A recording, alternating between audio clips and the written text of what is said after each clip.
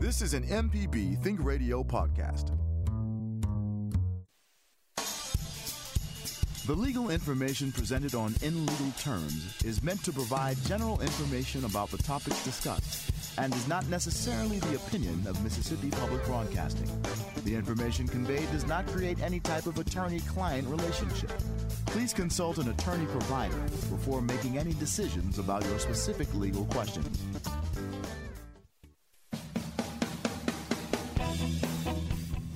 Welcome to In Legal Terms from MPB Think Radio, the show all about you and your rights. I'm Liz Gill. I'm here with Professor Richard Gershon of the University of Mississippi School of Law. Hello, Professor Gershon. Good morning, Liz. I hope you had a great 4th of July. And today we're excited to welcome back Professor Yvette Butler. Professor Butler was on our show when Dobbs versus Jackson Women's Health Organization was filed as a case. And now we're fortunate to have her back to discuss the U.S. Supreme Court's decision, its impact, the implications for future decisions. Good morning, Professor Butler. Would you please remind us about your background and how you became interested in reproductive rights? Yeah, absolutely. Thanks so much for having me back on the show. I do wish it were under better circumstances. So I'm also a law professor at the University of Mississippi, and I think, I've always been very interested in issues of privacy, women's rights, race in the law, things like that. So, so I was paying a lot of attention to this decision. Right, and there was nobody that we could possibly think of that would be better to help us through this show and talk through what happened. And let's start with the past a little bit. Let's start with Roe versus Wade. I mean, I know a lot of people were critical of Roe versus Wade, but I would typically say, have you actually read the case? And the answer was typically no. So what exactly did Roe versus Wade provide? That was the law before Dobbs. So what did it provide? Right. Yeah. So in Roe, the court essentially said that the 14th Amendment to the United States Constitution, in its conception of liberty, which also encompasses privacy, encompasses essentially a pregnant person's right to obtain an abortion. So they grounded that right in the concept of privacy and liberty in the 14th Amendment. So, was the right to an abortion unlimited in Roe? No, it wasn't. So all of our constitutional rights have various limits and restrictions to them. So usually when somebody says, I have a right to X, they don't necessarily know or understand explicitly how it's limited. But in Roe, essentially the court said, okay, we're going to use this trimester system, which, as we'll talk about later, got changed to just looking at viability. But it essentially looked at the potentiality of life versus the health and life of the pregnant person, and basically said, the closer you get to the 3rd trimester, the less claim, like a woman has over her body, essentially. And so 1st trimester, a state cannot interfere with the right to an abortion. 2nd trimester, they can start placing some restrictions. And then 3rd trimester, a state can ban it completely.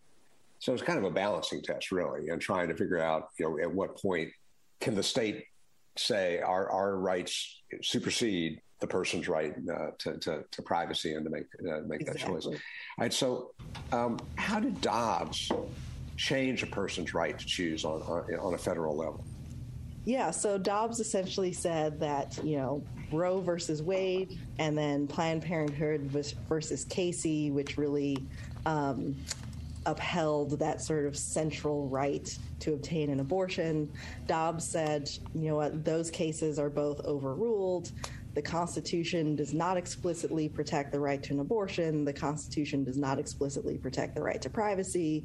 So states can essentially regulate or ban abortions however they like, which part of that, beyond being just sort of shocking that they sort of overturned decades of precedent was that Roe and Casey also protected, basically said that states always had to make an exception for the life and health of the mother. But that was not something that they reiterated in Dobbs. So essentially, a state can ban however it likes. This morning, we were talking with Professor Yvette Butler about the Dobbs versus Jackson Women's Health Organization ruling. Today is July 5th, 2022. Things kind of change on a monthly, weekly, daily, hourly basis, but you can send us your questions. Our address is legalterms@mpbonline.org. And Yvette, can states still allow abortions then after Dobbs? Is that possible? Yes, absolutely. So they can, and many of them still do allow abortions. A lot of states are actually double checking their state constitutions, seeing whether or not the right is already protected at a state constitutional level, proposing constitutional amendments to their state constitutions to protect the right, introducing and passing legislation that would expand the right. So yeah, a lot of states are really on top of securing the right on a state level. Now, interestingly enough, I mean, right now, there's a hearing going on today in Mississippi because there was a case in the 1990s saying that the Mississippi Constitution, the state constitution, protected right to privacy, including a right to abortion. So, the state, I mean, what could come of that? Yeah, so I think that's a really interesting question, which, I'm glad you mentioned that is happening today, because that is something that, I know we're sort of listening for to see if we get any news on that. But yeah, essentially, because I mentioned that in Roe, Casey, Dobbs, the Supreme Court was looking at, does the United States Constitution protect this right? But that doesn't mean that states can't protect the right in their own constitutions. And so that's exactly what the argument is. It's still called Jackson Women's Health versus Dobbs, but now it's just been filed at the state level because there was a 1998 case that said that, Mississippi's constitution does specifically protect the right to privacy, bodily autonomy, and that the right to an abortion is recognized in the state constitution as being one of privacy and bodily autonomy. And so, all right, so states can provide for, abortion rights. What about, could Congress on a national level create law that says we want to protect rights to abortion on a national level as well? Yes, they could. And so I think that's really one of the places to watch, which, some folks might remember that when the Dobbs draft decision was leaked, a lot of folks were really pushing Congress to pass federal legislation, and they did not do that. But that is always still an option. So I think that's definitely something to watch out for in the future. And the other thing is, I suppose that Congress could also pass a law that nationally bans abortion as well. I know that people are saying, well, the Supreme Court didn't do anything but give it back to the states. But, I mean, it is possible Congress could take it away from the states.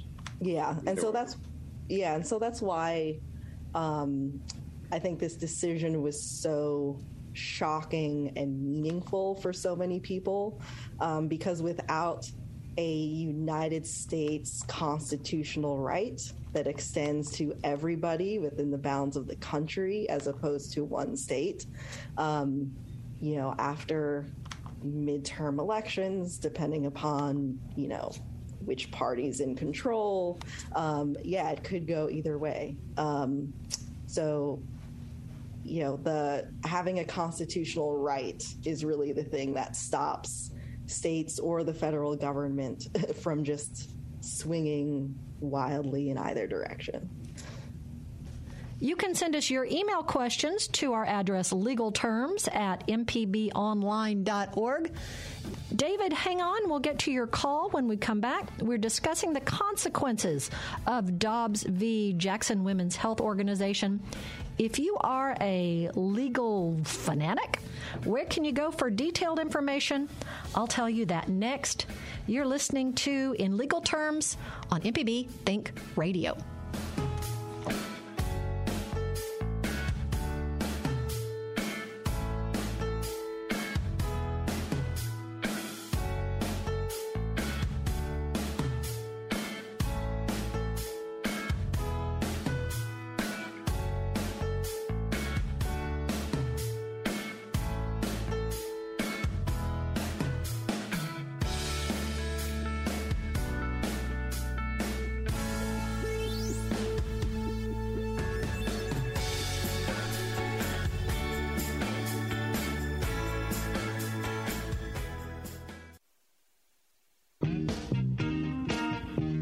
Hey, this is Larry Morrissey with the Mississippi Arts Commission. I'm one of the hosts of the Mississippi Arts Hour, the arts interview show on Think Radio.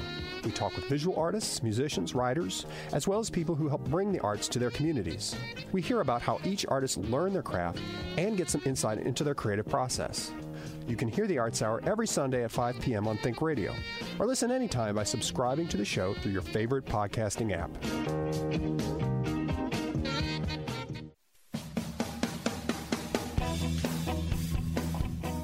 This is In Legal Terms.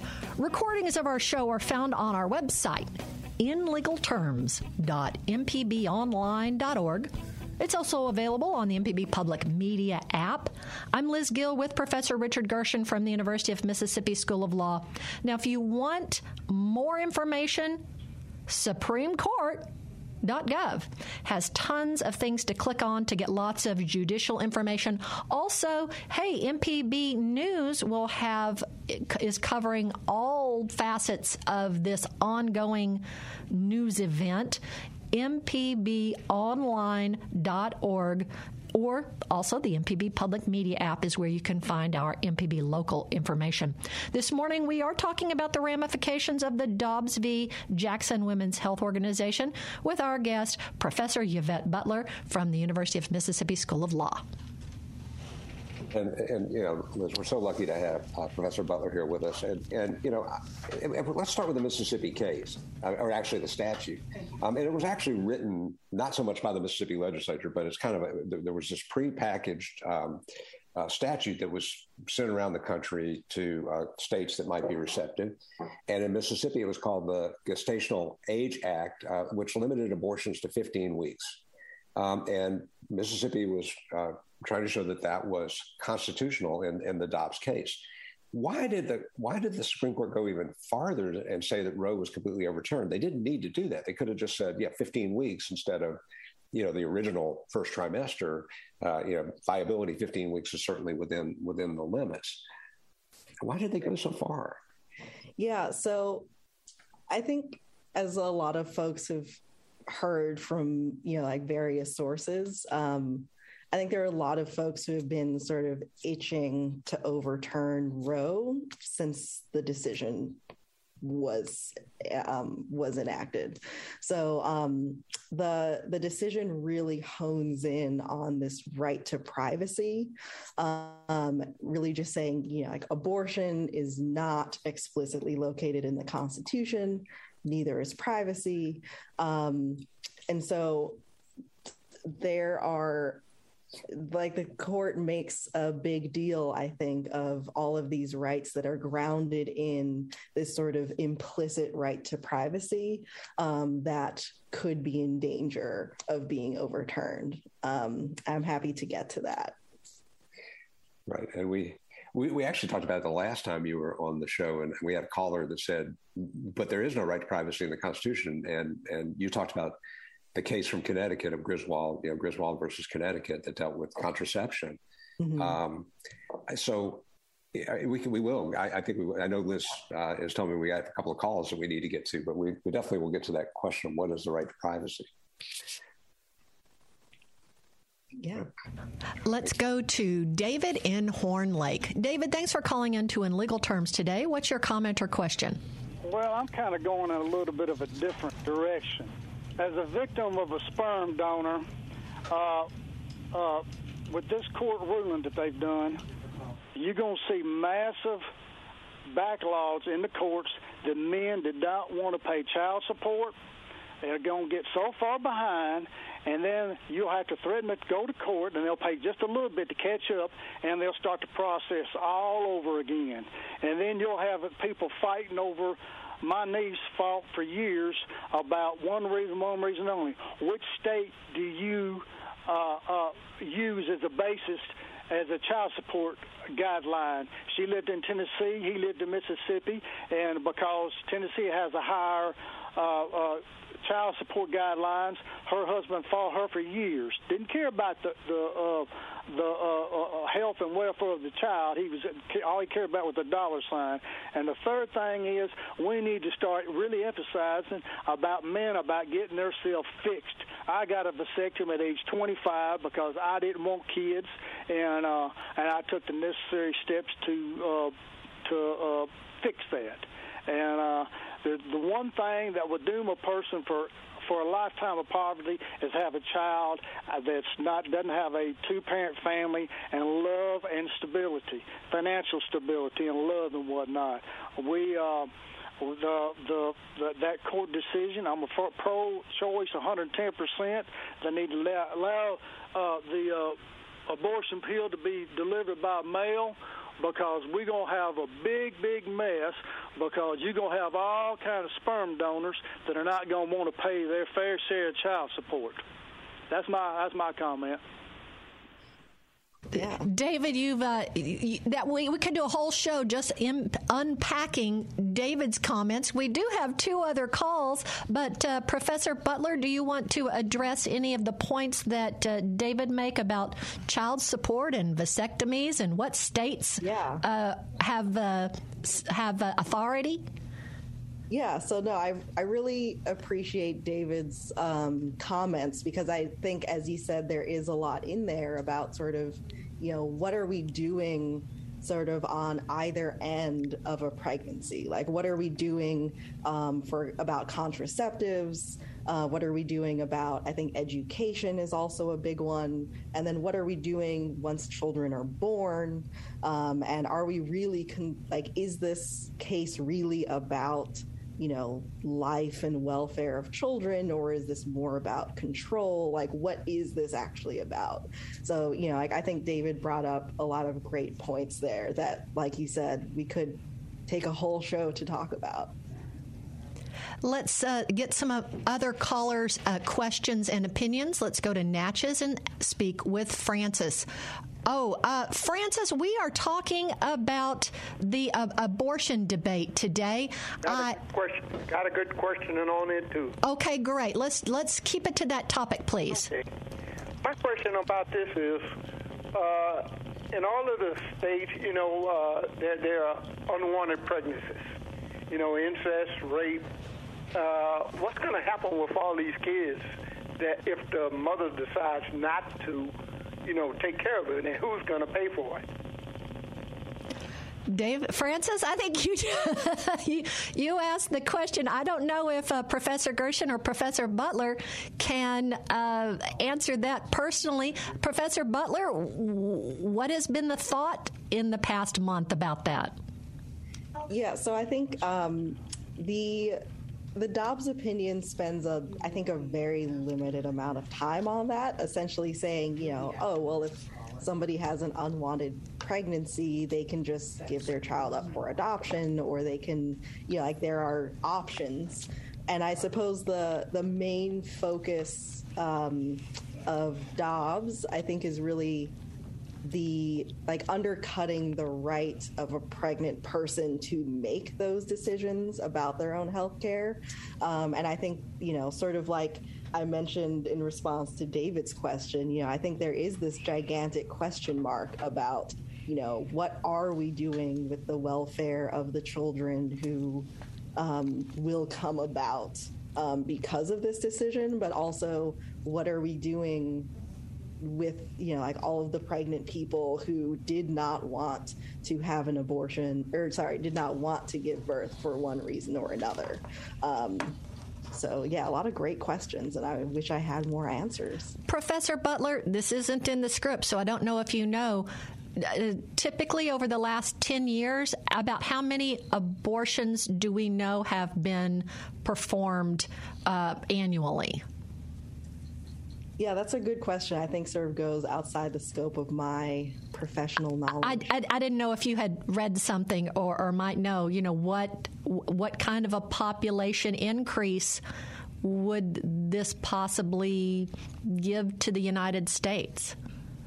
Well, if I can say something, I mean, I do know that Mississippi leads the nation in teen pregnancy. And that's not an area we want to lead the nation in, in a state that's already deals with a lot of poverty, because, the question as David raised, is them now, who's going to take care of those children if the parent has no choice. All right. So let's talk about, you mentioned privacy. Let's talk about privacy, Professor Butler. I mean, what did the court say in Dobbs about this right to privacy? Is there just a right to privacy in the Constitution? Is that what it is? Yeah. So I'm glad you asked, because I know a lot of people will sort of cling to this idea that, privacy isn't located in the Constitution, and there are a lot of rights that we recognize that are not explicitly stated in the Constitution. And actually, that was one of the concerns of some of the framers of the Constitution, that if you list rights, then some people will say, anything that's not listed doesn't exist. And that was always the fear of some of the framers, that's how we would look at the Constitution. And so, Griswold versus Connecticut, which was about contraceptives, sort of went through a variety of different amendments saying, there are these sort of quote unquote penumbras of privacy located in all of them. So if you think about the Fourth Amendment, protection from search and seizure, for example, there is an implicit right to privacy sort of contained in that idea. There's the Ninth Amendment, which specifically says that, just because essentially just because a right isn't enumerated doesn't mean that it doesn't exist, because how could we possibly capture every right that exists in this short list? And then there's the 14th Amendment, which talks about liberty, which is ultimately the direction that the court has grounded privacy interests in. And so I have a very long list of assorted rights grounded in the right to privacy, if you want to hear that list. Yeah, no, I think it's really important, and I think people, when I think of Griswold, I think of Connecticut saying it's illegal to use contraception, right? Essentially, I mean, and what ultimately for me it comes down to as a tax professor, not a constitutional law scholar, is how would anybody ever know whether that couple is using contraception in their own home? And so we have to respect the privacy of what people do in their homes, and that's search and seizure and things like that. I mean, all of those rights come with some protection of what we do in our own homes is really for us to decide, and what we do with our own doctors is what for us to decide, and not the state. So I love that.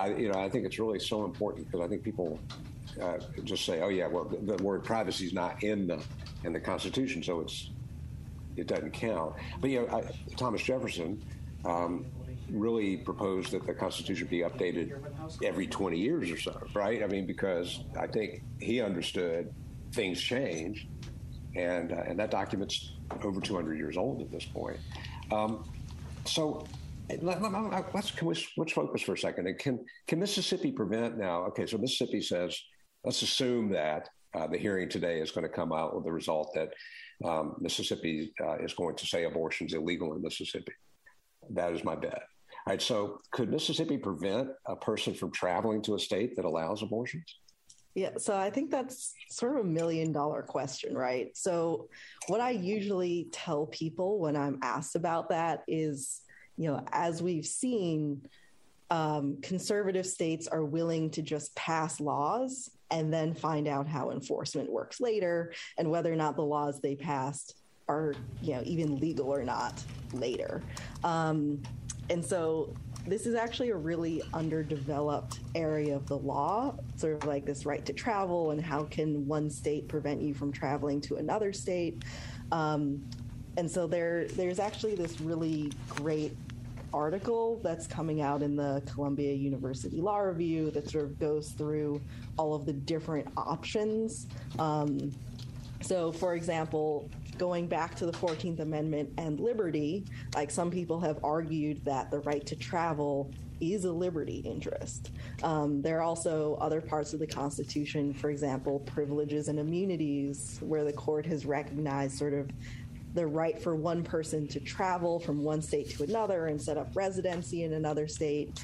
And then there are just huge state power concerns with how can one state tell another state what they can and can't do with out-of-state residents. So there are a lot of complex questions in that.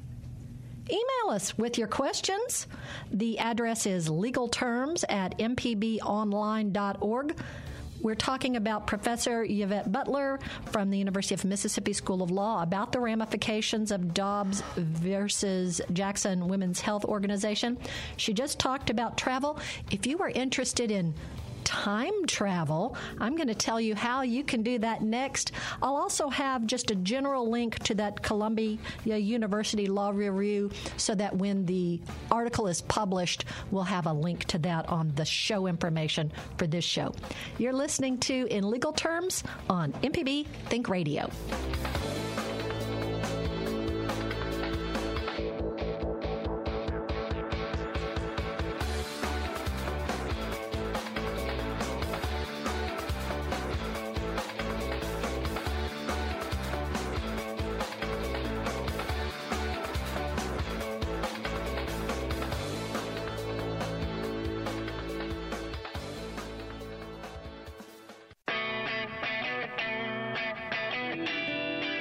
When you look at your vehicle, think of MPB. Need to get rid of your ride? Donate it by calling 877-MPB, the number 4, CAR. Need to have some work done on your truck? Listen to AutoCorrect Thursdays at 10, Saturdays at 11. An MPB license plate reminds you that MPB is with you wherever you go. Go to your county office and ask for an MPB car tag. MPB and cars, better together. Join us each week for Everyday Tech on MPB Think Radio. We have an IT expert, a computer repair ace, and we troubleshoot your problems on the phones as well. Everyday Tech, Wednesdays at 10 on MPB Think Radio. Download the podcast now or listen on YouTube on the MPB Think Radio channel. You're listening to In Legal Terms on MPB Think Radio. Professor Richard Gershon is our expert host. I'm Liz Gill. Our broadcast can be heard live over the air in Mississippi and over the internet around the world from mpbonline.org/radio. This morning we are talking about the ramifications of Dobbs v. Jackson Women's Health Organization with our guest, Professor Yvette Butler from the University of Mississippi School of Law. Now, Professor Butler was kind enough to be a guest on our show in June of 2021, just after the Dobbs case was argued. So you can time travel back a year and listen to that broadcast on our podcast to take you back to our thoughts from a year ago. Man, we have 4 lines filled with calls. We'll see what people's questions and comments are. We knew this was going to be a popular show today. Let's go to John in Mobile. John, we're glad you've called into In Legal Terms today. What's your comment or question? Good morning. I have a single question and then a comment based on what I heard on hold. I'm curious whether or not there's any precedent for a state that outlaws abortion in actually prosecuting people who have left the state to go to a state where abortion is legal and available. I guess that's a question, my first question. And the second one is, it's apparent that the Supreme Court deliberately picked this case and adjudicated it in a way where they would outlaw or at least remove constitutional protection of privacy and abortion for a class of citizens. And I wonder, as the Supreme Court, parenthetically, I leave a comment, I'm a layman, and it seems to me that the Supreme Court, at least the intent, is to protect or, if not expand, rights of U.S. citizens until now. So when have they, other than this particular case, when have they gone out of their way to say, nope, taking this from you, 51% of the United States citizens? That's my question. Yeah. Professor Butler, have you heard anything, or Professor Gershon, have you heard anything about states? I know, is it Missouri one, where they don't allow their citizens to go out of state for an abortion? Have you heard of any citizens of any of those states being prosecuted? So I haven't yet heard of any citizens being prosecuted. I know that, like you mentioned, there are states that are considering or enacting laws that say that somebody will be prosecuted, whether it's the pregnant person, whether it's somebody that helps them travel, whether it's a physician in another state that actually performs it. But I haven't heard of anybody being prosecuted as of yet. Relatedly, I have heard, for example, Massachusetts had said that they're not going to cooperate with another state who tries to, pursue any of those prosecutions. No extradition. Right. What about any other, I guess maybe a constitutional scholar, any other rulings that we know of where seemingly rights citizens have held have been taken away? Yeah, so I know there were a lot of comments on this sort of being the biggest and perhaps one of very few examples of rights being rolled back to this extent. I have yet to investigate that for myself. But yeah, I don't know if Professor Gershon, you have another topic for a show. I have one, and I'm not sure this is exactly on point, but Japanese, U.S. Japanese citizens were interned in internment camps during World War II, and the Supreme Court said, well, that's okay because this is a time of national emergency, and so we can make the take these people who are citizens and force them into these essentially concentration camps. So but it's rare. That's the only instance I can think of where that's happened. And yeah, I think that's a good example of where maybe they haven't said, okay, we're overruling some case that gave a right, but we are going to limit a right based on these circumstances in this dramatic way. And I think, war has brought up some very, very interesting examples of that, like Korematsu. John, thank you for that call. We're getting a lot of great discussion questions. Let's go to Tom in Brandon. Tom, thanks for calling into In Legal Terms today. Our guest is Professor Yvette Butler. We're discussing the Dobbs versus Jackson Women's Health Organization kerfuffle event, ongoing discussion. What's your comment or question, Tom? I'd like the professor's opinion of a layman's view of the Constitution in regards to abortion. As I understand, the foundational document for our country is the Constitution, which protects the citizens and allows the citizens to pursue life, liberty, and happiness. I think it's clear to me, at least in the 14th Amendment, there's only two ways that you can become a citizen, naturalized or born here. It does not say that a fetus is a citizen.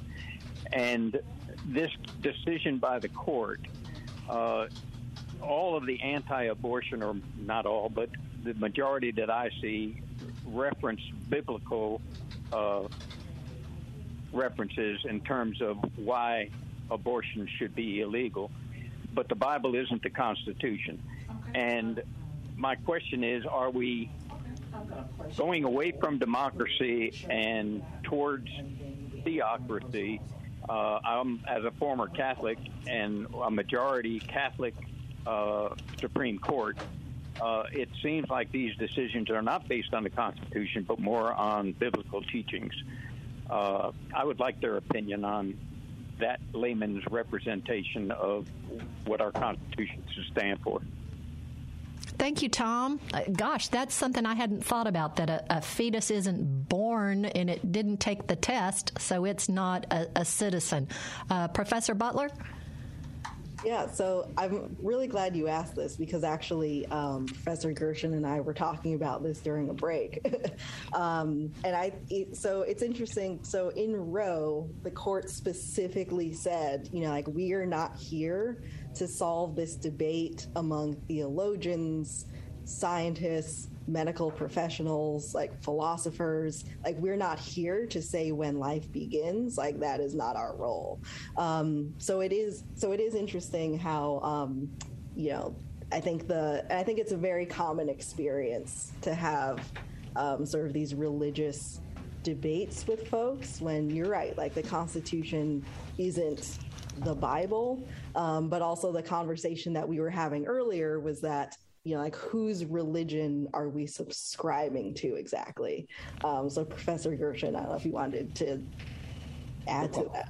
Well, there is a group in Florida, a synagogue in Florida that is suing because under Jewish law and also under Sharia law, under Muslim law, the concept of when life begins is different from life beginning at conception.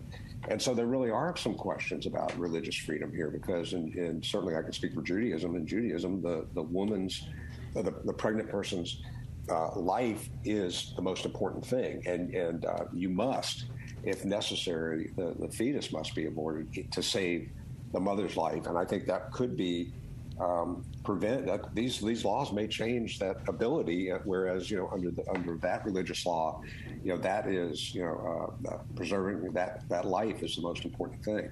So and I think I've talked to Muslim friends who said same thing. I mean that Sharia law is more expansive about when abortion can take place. So this is really just one perspective that came through. It seems like it'll be interesting to see how that case from the synagogue in Florida goes forward. Okay, so Jerry, Ed, and Sylvia, hang on. We're going to take our last break of the hour. We can take your questions to our email address, legalterms@mpbonline.org. We're discussing the ramifications of Dobbs versus Jackson Women's Health Organization with our guest, Professor Yvette Butler from the University of Mississippi School of Law. So, do you like to watch YouTube videos? I have a YouTube channel to suggest to you next. This is In Legal Terms on MPB Think Radio.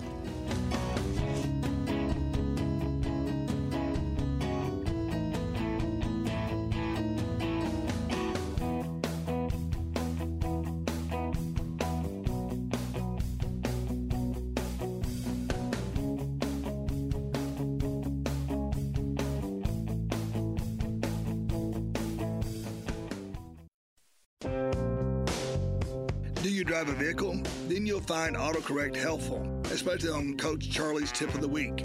Listen to our podcast with me, Coach Charlie Melton, on any podcasting platform or on the MPB Public Media app.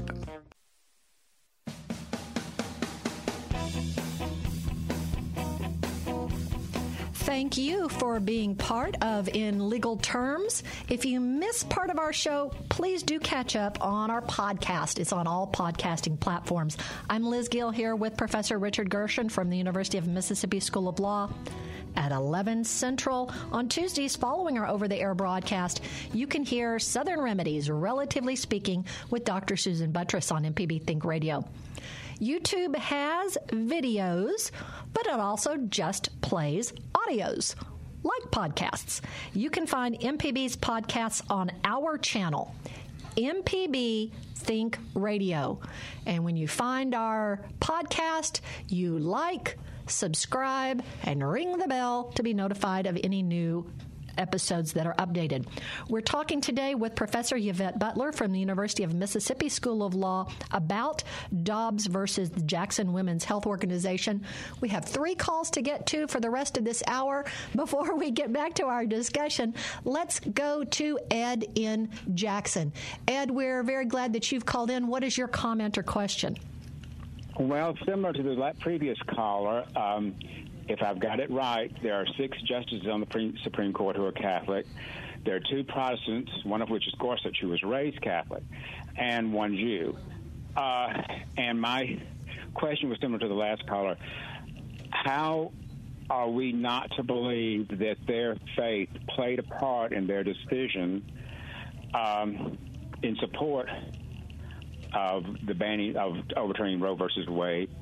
And I know there's no way to prove that, or for the moderators to prove that, but it just seems to me that's too much of religion and politics and government swirled together. And I was just curious about what they had to say about that, or if they had anything else to say other than what they addressed in the last call.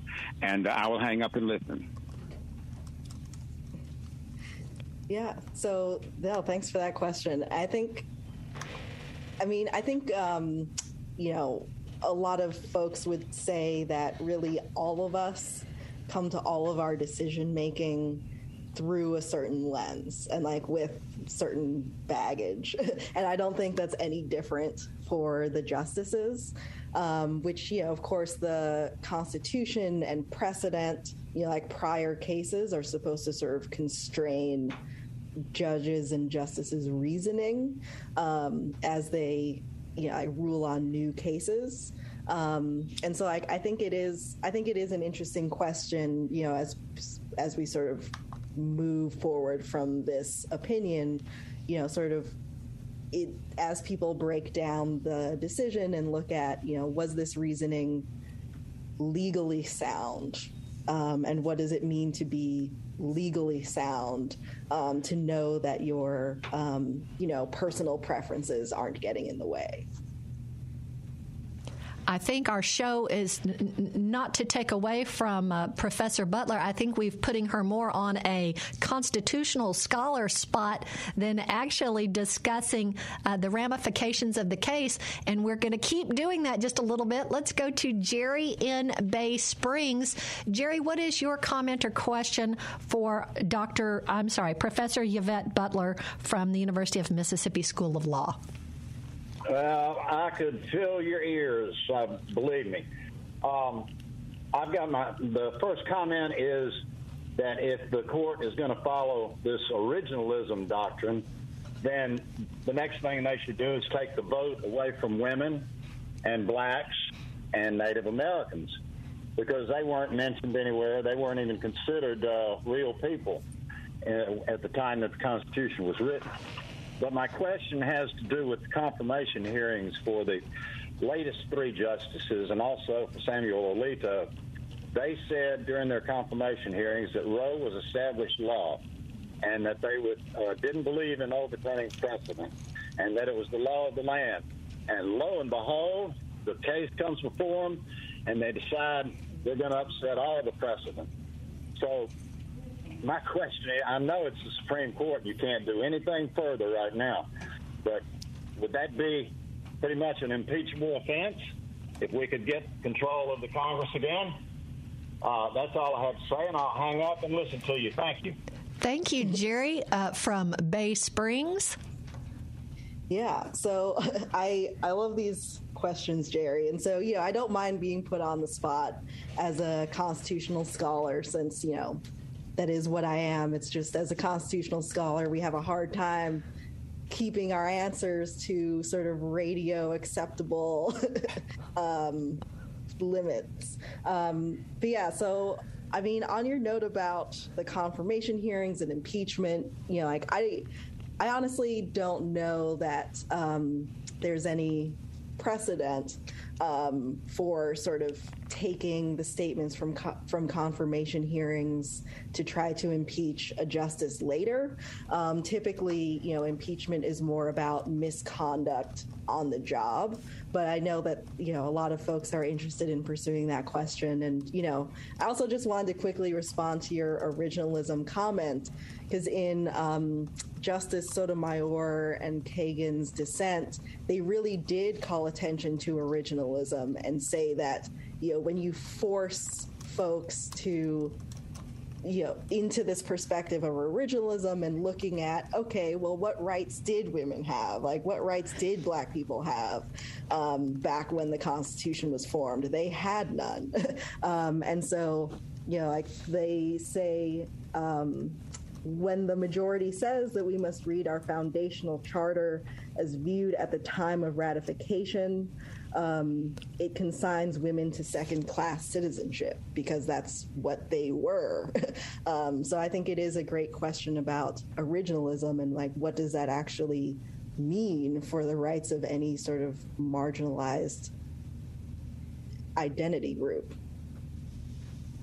Let's take one last call. We're so glad Sylvia from Clinton has hung on. Sylvia, thanks for calling in Legal Terms. Today, we've got Professor Yvette Butler, and we've been discussing the Dobbs versus Jackson Women's Health Organization case and appeal and the new things that are coming up. What is your comment or question? Well, to prosecute a crime, you have to have evidence.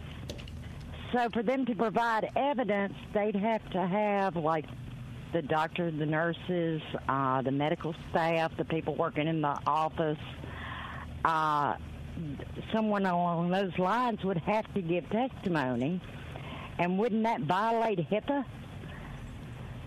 And then also one more thing, and I don't know which. I'm not a legal scholar at all. There's a right to be secure in one's person's property and papers, I think. I don't know which one it is. Would that not influence all this?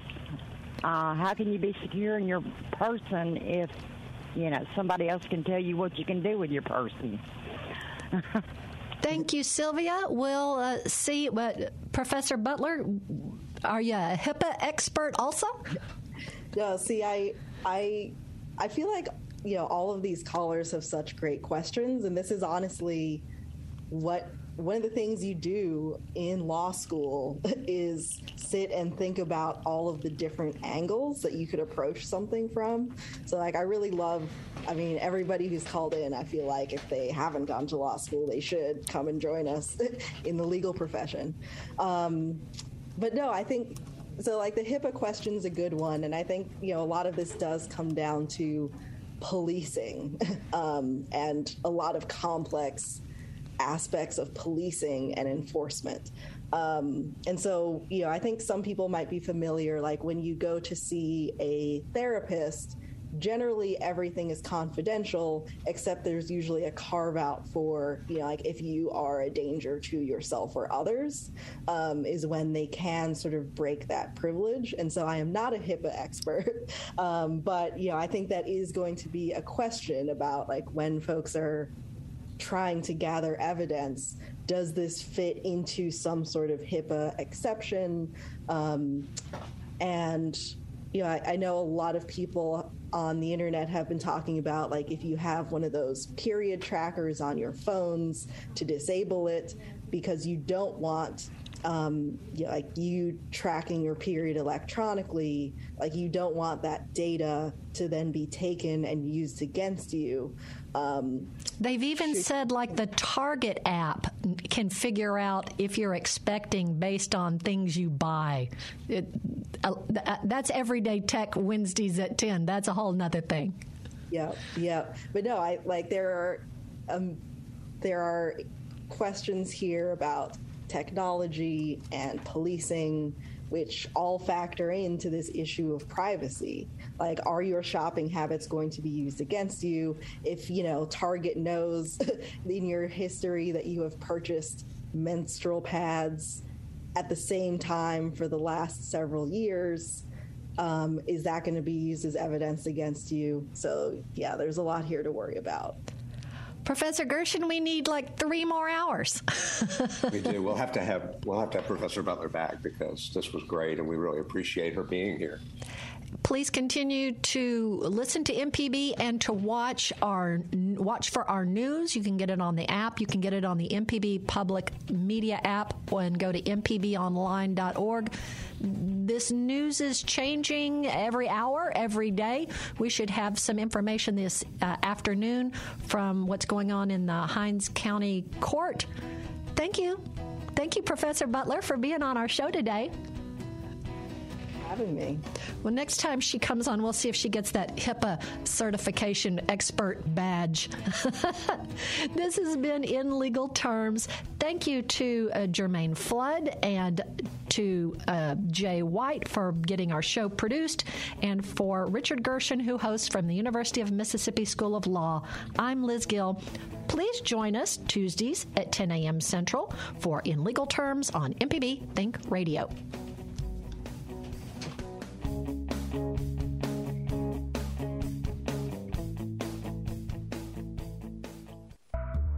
This is an MPB Think Radio podcast.